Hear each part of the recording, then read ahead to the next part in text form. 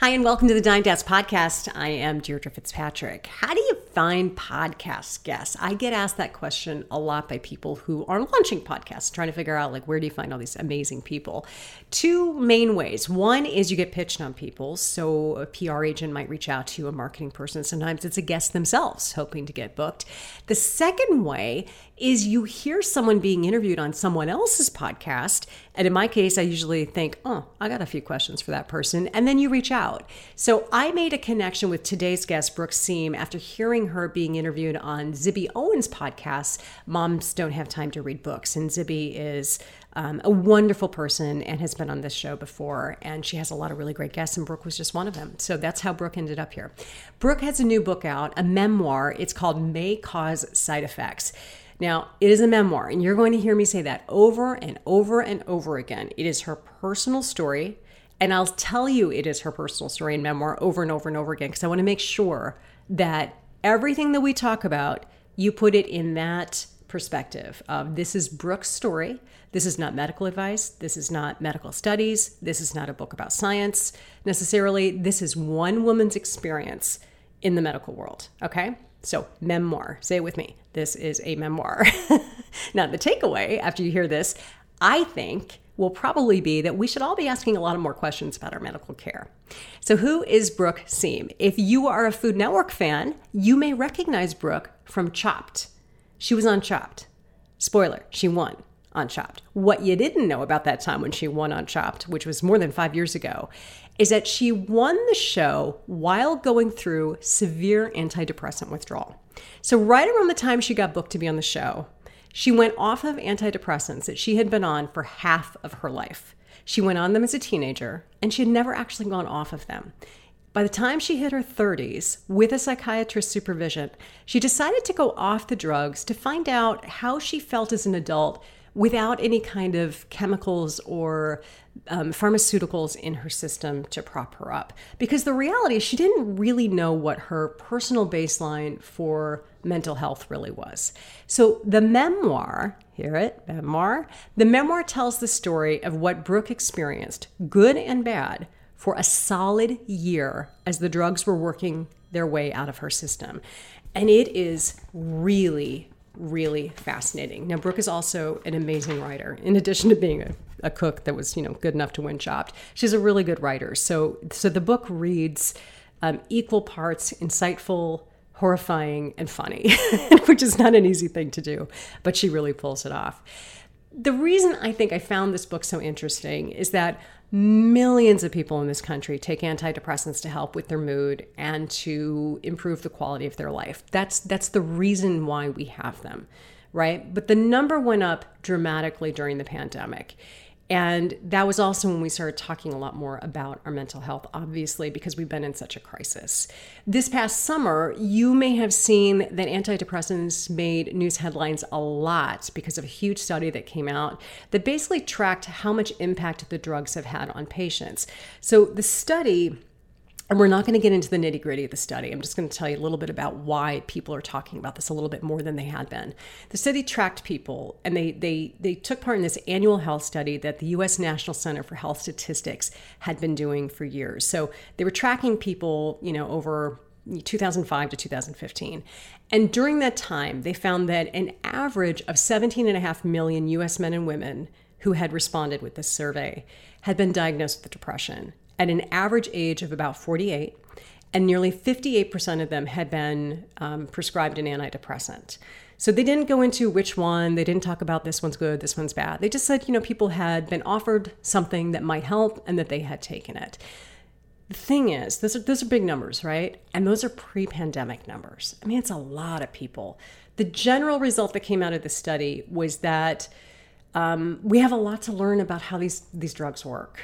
Even all these years later, we have a lot to learn. And so the general result of the study that came out was that we may be underestimating the role and impact that some of the cognitive behavioral therapy can have in addition to the drugs, but that we just still have a lot to learn about how these drugs work. So for a lot of people, they're fantastic and they work really well. And with the right supervision, the right cognitive behavioral therapy, and the right mix of a drug for their system, it can be a really, really good thing. For other people, it's not as easy a road. Okay. So as a journalist, I look at something like this, and my big takeaway, not only as a journalist, but also just as a human being, is we need to ask more questions. Like, of all things, we need to ask more questions. It's definitely true of our medical interactions. And any doctor that I ever talk to, sometimes I ask a lot of questions, shocker, when I'm in a doctor's office. So many questions. I come in with an index card. I list out all my questions so I don't forget things, right? And usually as I work my way through my list, I'll stop just to like read the room, and I'll say, am I asking too many questions? And there's only one right answer there. If you're that doctor in that office, there's only one right answer. No, ask the questions. If you tell me I've asked too many questions, I'm going to walk out.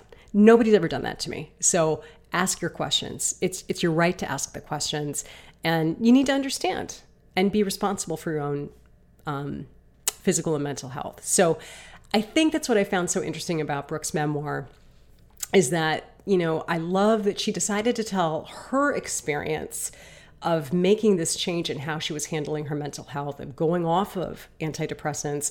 I love that she told it as a memoir versus as some sort of scientific article or book, because this is just what happened to her.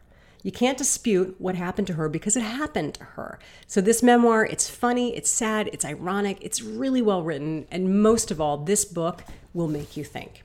So on this Dying to Ask, why Brooke decided to go off antidepressants after so many years, what was happening in her life, the backstory of how she ended up on Chopped, it's a great story. What she then went on to do after winning Chopped, where she went while still going through this antidepressant withdrawal, and why she decided to share this story so publicly and so personally as a memoir. I mean, how many times have I said memoir today? It's a lot. And we'll also talk about what the reaction to this book has been from the medical community, from total strangers, and also how she's doing today. It's been a few years since this whole thing happened, and there's been a pandemic in the middle of it as well. So we'll talk about how she just personally is doing today. Here is Brooke Seam on this week's Dying to Ask podcast. Have you ever wondered how did they do that? I do all the time. I'm Deirdre Fitzpatrick, and Dying to Ask is the podcast that gets me off a TV news set and into candid conversations with authors, entrepreneurs, athletes, and influencers I have been dying to talk to.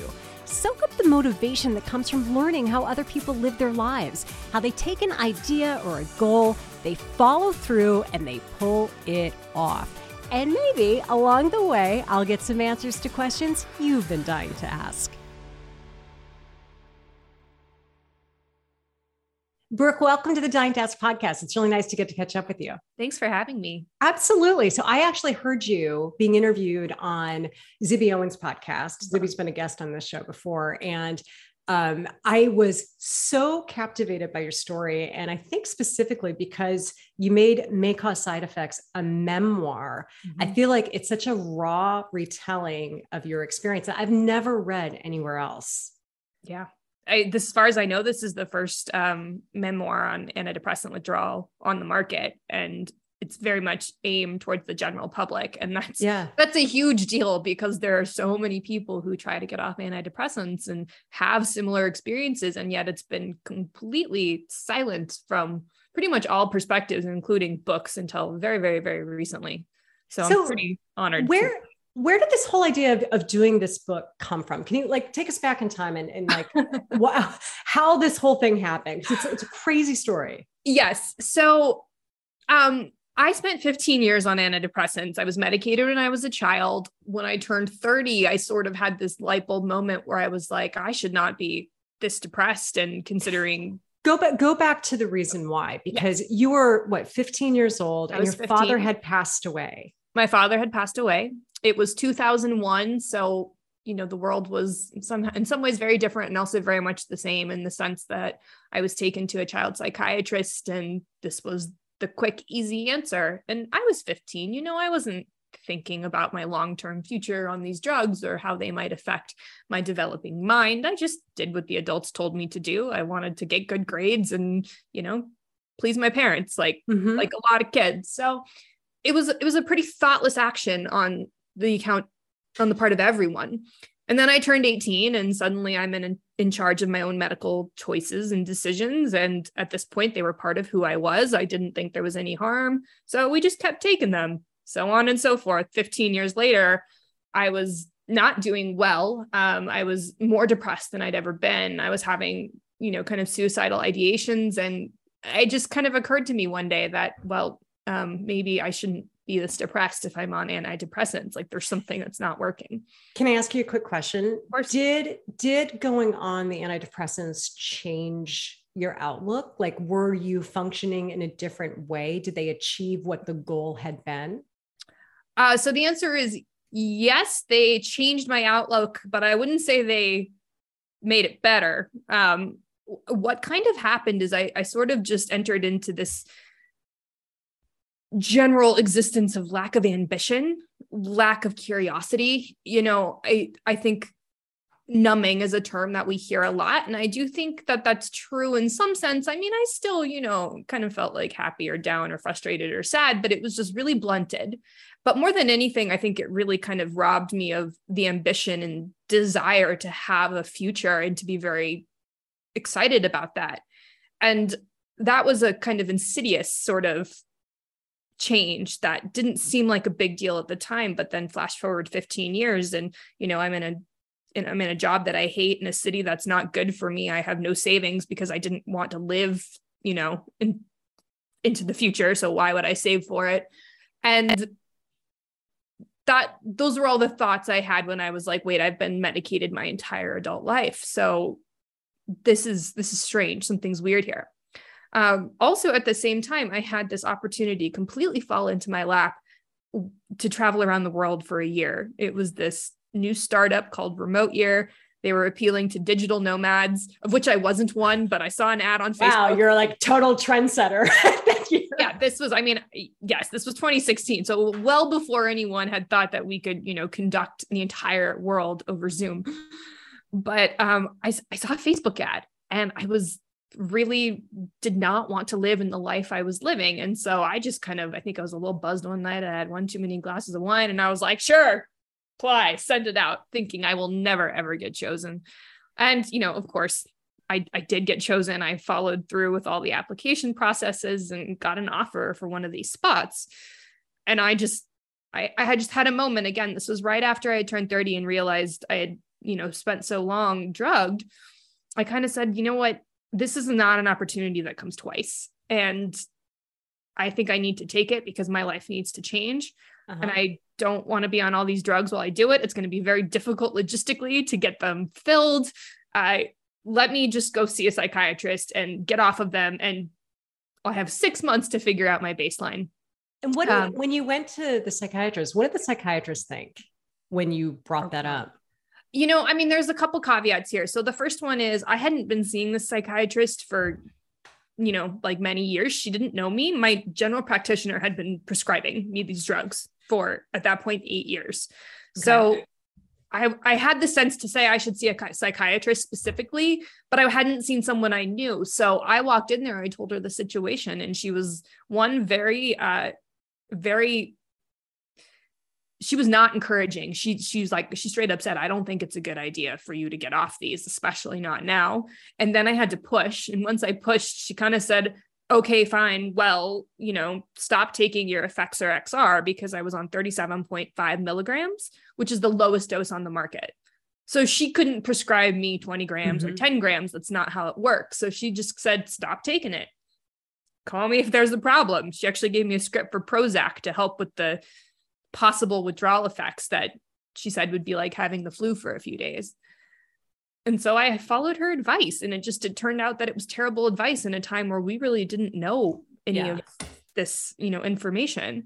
But then when I started having really severe withdrawal effects, I was too scared to tell her what was happening because I didn't trust her, one. And I was afraid that if I told her that I was having had a lot of really terrible intrusive thoughts, like violent intrusive thoughts about harming myself or other people. And I thought oh God, I must actually be insane. And if I tell her this, she's going to put me on an involuntary psychiatric hold. And I didn't want to go to the psych hospital. And so I was too scared to tell her what was happening, which happens to a lot of people. And so I just waited it out. And I wish I didn't have to do that, but I do think it was the right choice. Of all the things that have happened to me and the choices I've made and wish I'd made differently, that is one that I really think I made the right call. So right around the same time, there was another thing that you. There was another thing. Yes, there was another thing, and that is that you applied to be on the show Chopped. Yes. How did that happen? So I'm a chef by trade. I went to culinary school. I worked in, fancy restaurants at Tweezers from New York. And then I opened a bakery and we were doing, well on paper. I was a miserable human, but the bakery looked like it was doing well. It's a very New York story, by the way. Very New York, yeah. Oh, and even more New York. I met the producer of Chopped at a party for my physical therapist. Of course you did. Right. We had the same physical therapist. And so we met, got introduced, and she was like, "Oh, you should apply for Chopped. We always need women and local people." And I was like, "There's translation. No TV production is very expensive. You're here, you know how to cook, and you're cute. And we need to meet our female quota." Yep. That's awesome. And I was like, "No, like, you're not going to pick me. I haven't touched a vegetable. I own a bakery. Like, why would I do this?"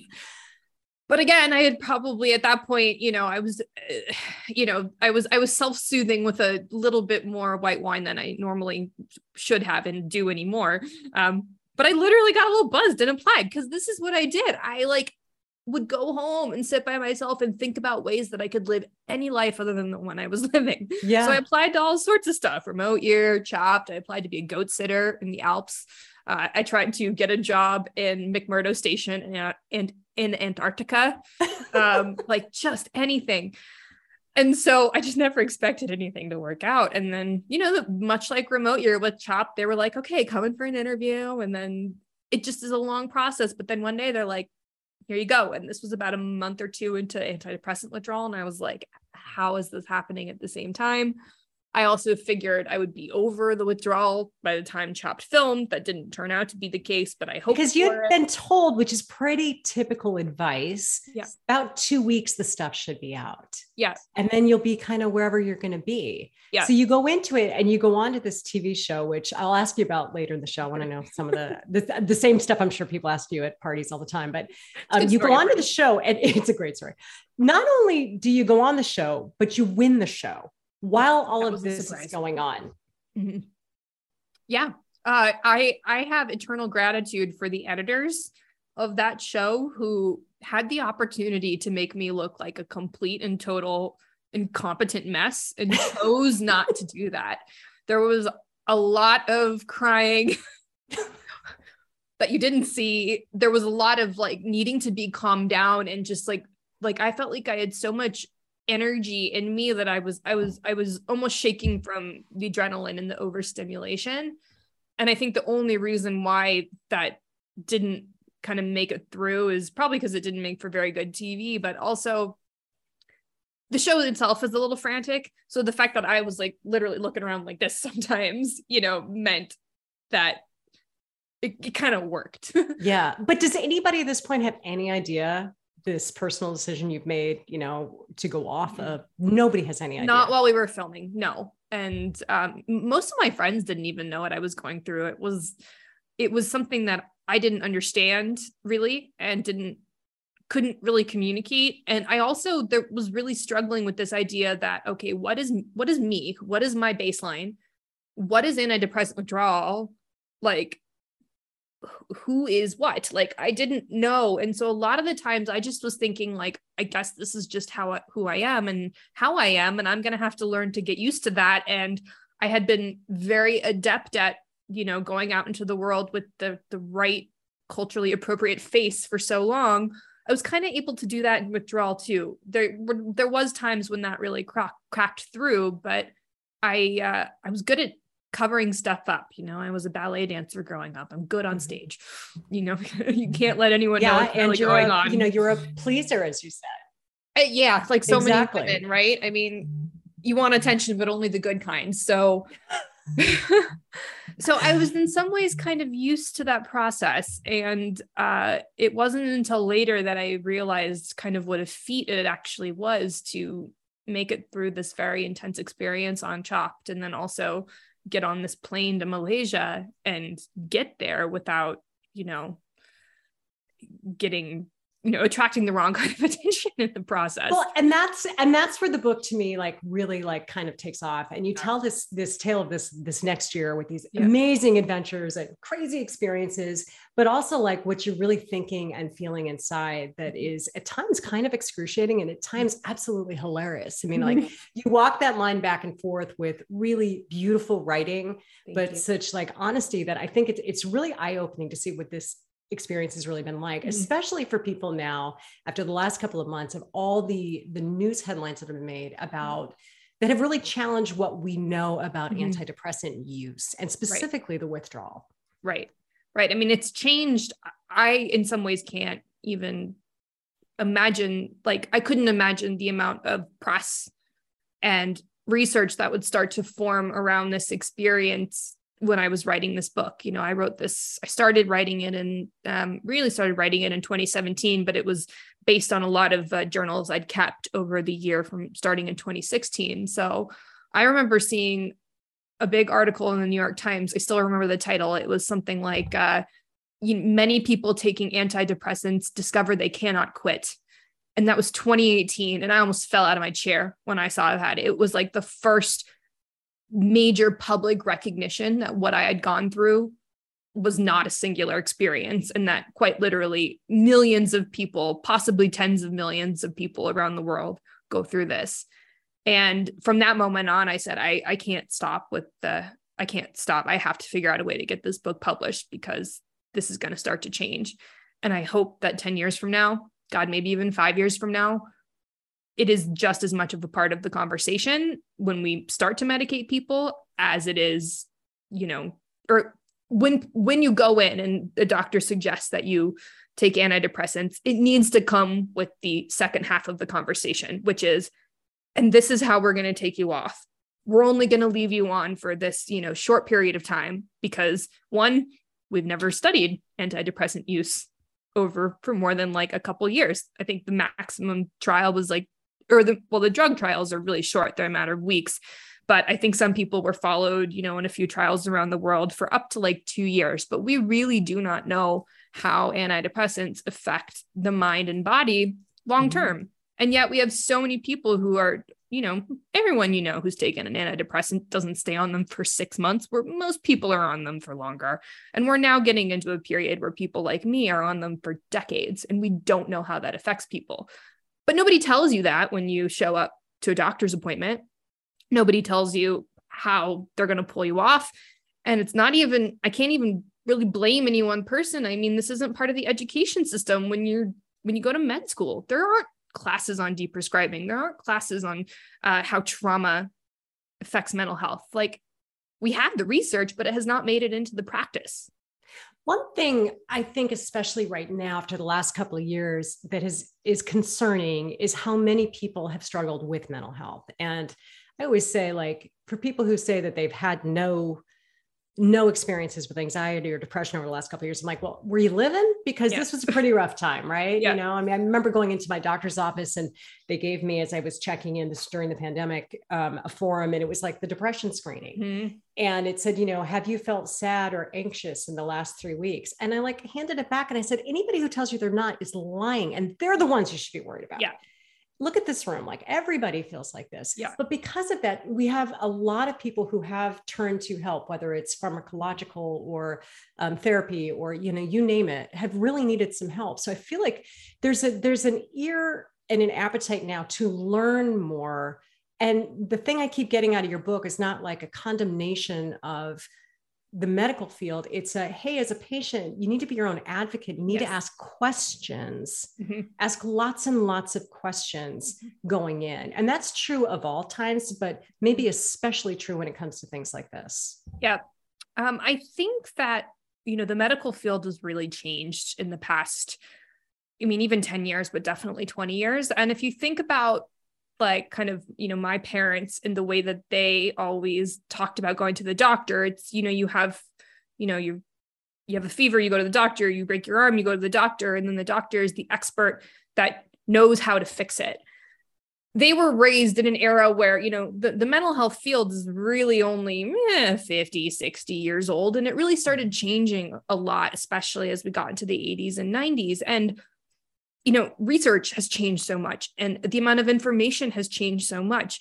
To expect one person, your doctor, to be an expert on every single thing that you are taking, and also to be the expert on every single thing that, there are other, hundreds of patients, thousands, if they work in a hospital, patients, like to expect them to be the expert on everything is not realistic anymore. That no one person has the capacity to do that.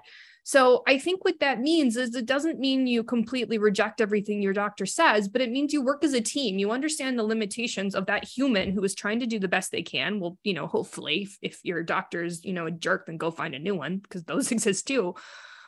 But it works better if you can also bring your expertise of your own body and the research that you have done, which needs to go further than, hey, I read an article in, Women's Health magazine. Like, it's got to go further than that. But like, if you have serious concerns, bring that information to your doctor. Like, that's kind of what I hope to, impart here and what I help people do, because I'm not a doctor. I can't tell you how to go off your psychiatric drugs. I don't know you, Nor should and I'm not qualified to do that. Right. Right. But here's what I can do. I can give you a list of resources about, your specific drug that you're on and how people for the past 10 years have learned how to taper off of it, because we have that information. I can point you to the research that's being done on antidepressant withdrawal. I can tell you where to print it out and give that packet to your doctor and say, look, what do you think about this? Do you know anything about this? And what I'm finding in talking to, friends who are also withdrawing from drugs, which, God, there's so many of them. It's amazing how I started to collect people who are having similar experiences. But what happens is most of the time their doctors are really open to learning. We're so early in this process. There's not a ton of continuing education available. There's a lot of pushback from the pharmaceutical companies, especially in this country. There's no real regulation. It's a bit of the Wild West out there. So help your doctor, help them help you. And then trust your intuition. If you're feeling really like this person is not getting what you're saying, is not understanding where you want to be and how to get you there, and it's time to find a new doctor, which is its own, path of help. But that's just what I hope here is by doing that, you can help reduce the chance that you may have a negative reaction towards being pulled off these drugs because a doctor who is either too overwhelmed or not interested in continuing education has told you to just stop cold turkey. What's the feedback you've gotten? Have you gotten feedback from the drug industry? I have not heard from them yet. I think that, I'm still pretty small potatoes. There's if the New York Times is able to talk about this topic, I can too. And I think that at the end of the day, they're still making, tens of billions of dollars a year in the most profitable industry there is. So I don't think they're too worried about me. I also would love to see just more pharmaceutical options available, in the sense that, like I said earlier, the smallest dose of Effexor XR on the market is 37.5 milligrams. I would love to be able to see you get a pill prescribed to you from your doctor and filled at a Walgreens for 30 and 25 and 20 and 15 and 10 and 5, and maybe even then down into the grams, right? So I personally think I would like to give pharmaceutical companies many more options to create many more pills and make lots of money, while also allowing people to taper off of these drugs slowly and not have to be their own, drug cartel at home with tweezers and a drug scale, literally pulling out beads from a capsule, which is what happens. Now, to be fair, there are some people who have really positive experiences, and it is a better physiological fit, and it is a really good benefit. It's just a really imperfect science to find something that works well for people. And maybe that's part of the challenge, that at least that's what it seemed like as I read these articles and seen these different developments over the last couple of months. I always get the feeling like people are trying to do the right thing. The industry is trying to get to the right place, but it's really, really hard. And we're in the infancy of really understanding how these things work. One of the biggest problems with psychiatric drugs, as opposed to, a physical drug, if you want to call it that. I mean, they're all physical, but we can't measure anything with psychiatric drugs. You can't go get a blood test and, see where your serotonin or dopamine levels are on Monday with the drug versus without. Like we there's literally not a single test where we can measure this, and they don't even know how the drugs work to begin with.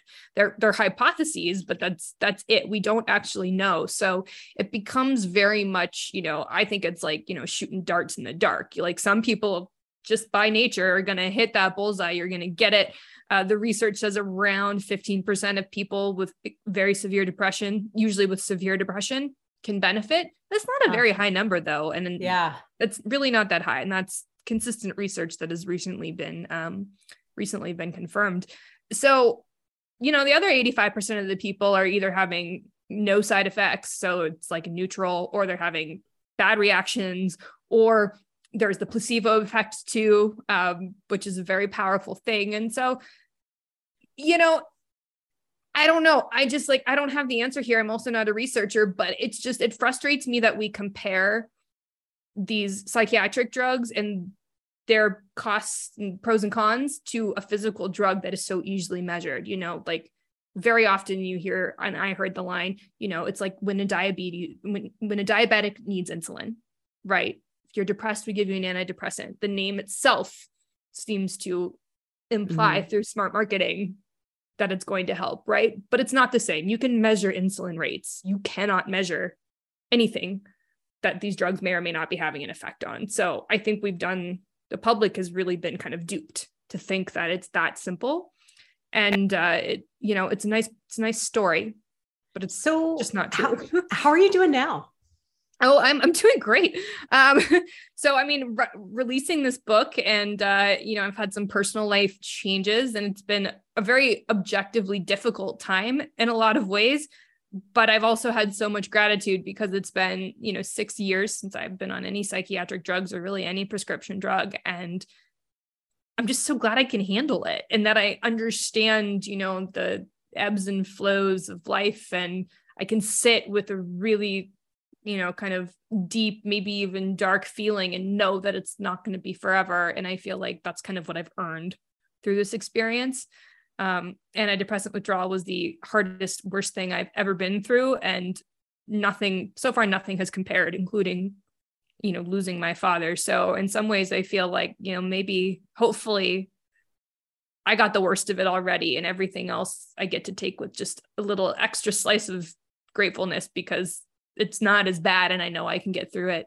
But it took a long time for me to stabilize and feel like myself and know what that means. And to even know what like yourself actually was, to get back to that baseline that you had talked about. What works for you now when you have an overwhelming or an anxious, dark kind of time? What actually works for you? What are your go-tos? The biggest thing for me is I have learned that depression, I think, is a little different because very often that's a reaction to a negative event. So even just the awareness of, okay, you've been through this terrible thing. For example, I'm going through a separation right now, which just sucks, right? So it's reasonable to feel really down. So even just making that connection always helps me. Anxiety, I feel like, is a little bit trickier sometimes because, things can seem fine on the outside, but yet you're all worked up about something. But I find that it really is a map that if I'm having, anxious thoughts where I'm constantly chewing on something or I can't sleep, there's something in my life that really needs fixing or changing or erasing, whether or not that's, a person, a job, just a choice I've made, like even being overextended. So it just takes a lot of trial and error for me, but I start to really pay attention to when I feel good, when I feel clear and calm, and when I don't. And if you can become self-aware of that in the moment, you can start to look around and see patterns, right? Okay, if I don't feel good around this person, but I feel good when I'm alone in my house with my dog. Okay, like maybe this person gets less of my time for now, or maybe they need to, exit my life altogether. It's just this kind of deep self-awareness. And, I'll write things down. I'll kind of track how I'm feeling through the day. But I just find it started by making really big changes, like leaving my business, leaving New York City. I had to leave my dog, which broke my heart, but she was in an amazing situation. But that was like the big tumor I had to exercise from my life. And when I did that, then I was able to start saying, okay, like, when do I feel good? Okay, I feel good when I can look out my window and see nature. What does that mean? That means I probably don't live in a big city, right? It was just very small things that I started to put together. And over time, that compounds to a place where you're kind of living in a way that your soul wants to. As a parent of teenagers, I find that so helpful to know questions to ask. Yeah. Because that time that we're talking about, especially those teenage years, those are the times when you're trying to figure out who are you, and you're starting your baseline, and to be able to maybe ask those things, especially given where our world has been and where we're heading, I think that's really valuable for anybody who feels like they're going through a tough time or they're close to somebody who is. Yeah. And I think that especially for teenagers, it's so tricky because they're not fully baked yet, right? Like, the wires haven't totally connected. Nope. We're missing a lot of the prefrontal cortex. Brooke, I have boys. It's especially bad. God bless you. But I think that we can get better answers out of our teenagers if we ask more specific questions. And I think that's actually true of adults as well, and I don't have kids, so I'm making a few leaps here, not knowing that. But I know that just for myself, an open-ended question like, how was your day, is almost too broad, because the real answer is, well, I've felt 40 different ways in my day. Like, which version do you want? Or, what do you want to be when you grow up? Like, who knows? Especially a lot of people, you have multiple careers, but I think the better questions are, when do you feel curious? When do you feel most like yourself? Who makes you feel most like yourself, right? And then if you can kind of change the focus, you can start to, draw the little, I'm going to use the bullseye again. You can draw the bullseye around the things, right? Because, for example, like the idea of working in an office might make you, want to shrivel up and die. And you also love being on the computer. What does that mean, right? Maybe, who knows? I'm just making things up. But I think that the feelings, what makes you feel, is a better question than an intellectual question, if that makes sense. Right. Because it totally makes sense. The heart don't necessarily align. Absolutely. Especially for teenagers. It absolutely makes sense. Okay. This has been so great, but can I ask you some chop questions? I want to ask you the questions that I'm sure you get asked by like everybody. Okay. Love it. Yeah. You already told me the funny story about how you ended up on the show, so I'll skip that one. Just pulling out my list here. Is it true that you never actually had to show people that you could cook before you were on the show? No, never once. Like, I don't know what sort of due diligence they do in the background, but I'm pretty convinced that, an adept con artist could like fake their way onto the show, never having boiled water. I don't know. Maybe they're like, did this person actually work in a restaurant or own one? Sure. Okay, we're good. But yeah, I'm sure there are a lot of objectively bad cooks that end up on there just because they're good on TV. I didn't feel like I was a great cook when I ended up on there. I was like, I'm vastly underqualified. I make cupcakes for a living. Is it true that the basket of the ingredients is really like a total mystery, or did you really know? Yeah. So we knew that it was a chocolate themed episode.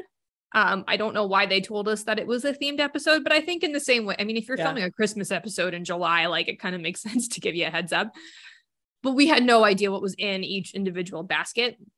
And knowing that it was chocolate really didn't help me all that much, because in my head, I thought like M&Ms, Oreos, I thought it would be kind of like very, I don't know, like childlike chocolate for some reason. But as it turned out, it was like white chocolate covered caviar. I didn't even know that was a thing. So it didn't really make a difference. And I definitely didn't have any idea what was in the baskets when we opened them.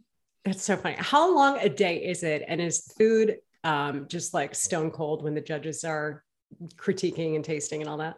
Yeah, it's a long day. If you get eliminated in round 1, you go home around 10 or 11 in the morning and you show up at 5.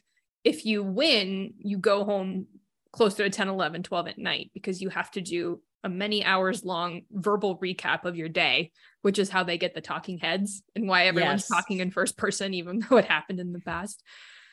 So yes, the food is definitely not the temperature you intend it to be at. If you have an ice cream or something frozen, they'll toss it in the freezer.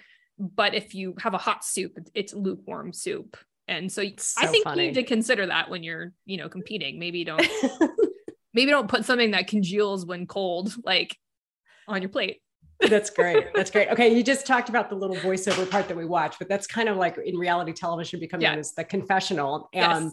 And people do speak in the present tense, which is a very difficult thing to do hours after something had happened. Can you explain to people? I mean, I know just from a television standpoint, how tough that would be, but for somebody who had never done TV and was actually going through antidepressant withdrawal at the time, how tough was that to do? Well, there's always a producer there kind of like guiding you a little bit, which helps. Like if you start to say, well, I was making the ganache, they interrupt you and say, I am making the ganache. I am whisking the ganache. And you're like, okay, start over. And so, I mean, they could interrupt you 20 times in a sentence, but you kind of start to catch yourself a little bit. It does feel super awkward, especially if like I knew I won and I was talking about round one where I almost got chopped. So you kind of have to try and not give away too much. But the best part about, I'll pop the bubble of reality TV for any of your listeners, because this delights me and entertains me when I watch shows now, is look out for what are called Frankenbits or Frankenbites. I think it's Frankenbits. I'm not sure, but it's basically when they take two sound bites. So I guess it's Frankenbite and mush them together, even though that's not what you said. And it's completely legal because you sign your life away.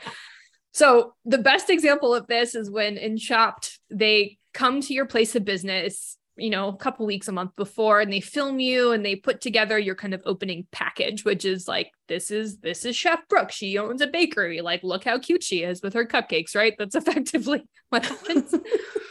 But then I'm sitting there with these producers and it had been all day long. And they were like, okay, you need to have like good, sign off phrase, something like, you're going to beat the competition or whatever it is. Like you need something. And I was like, no, that's the cheesiest thing I've ever heard. That's not who I am. And so they kept trying to get me to say it.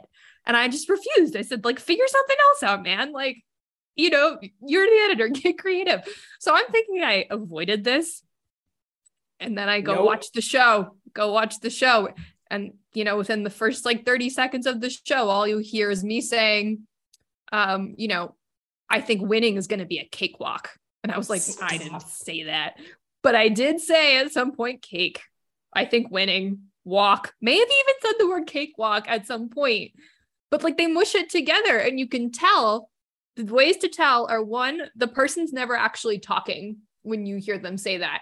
Like they're showing some, B-roll of the inside of a kitchen or the back of your own head.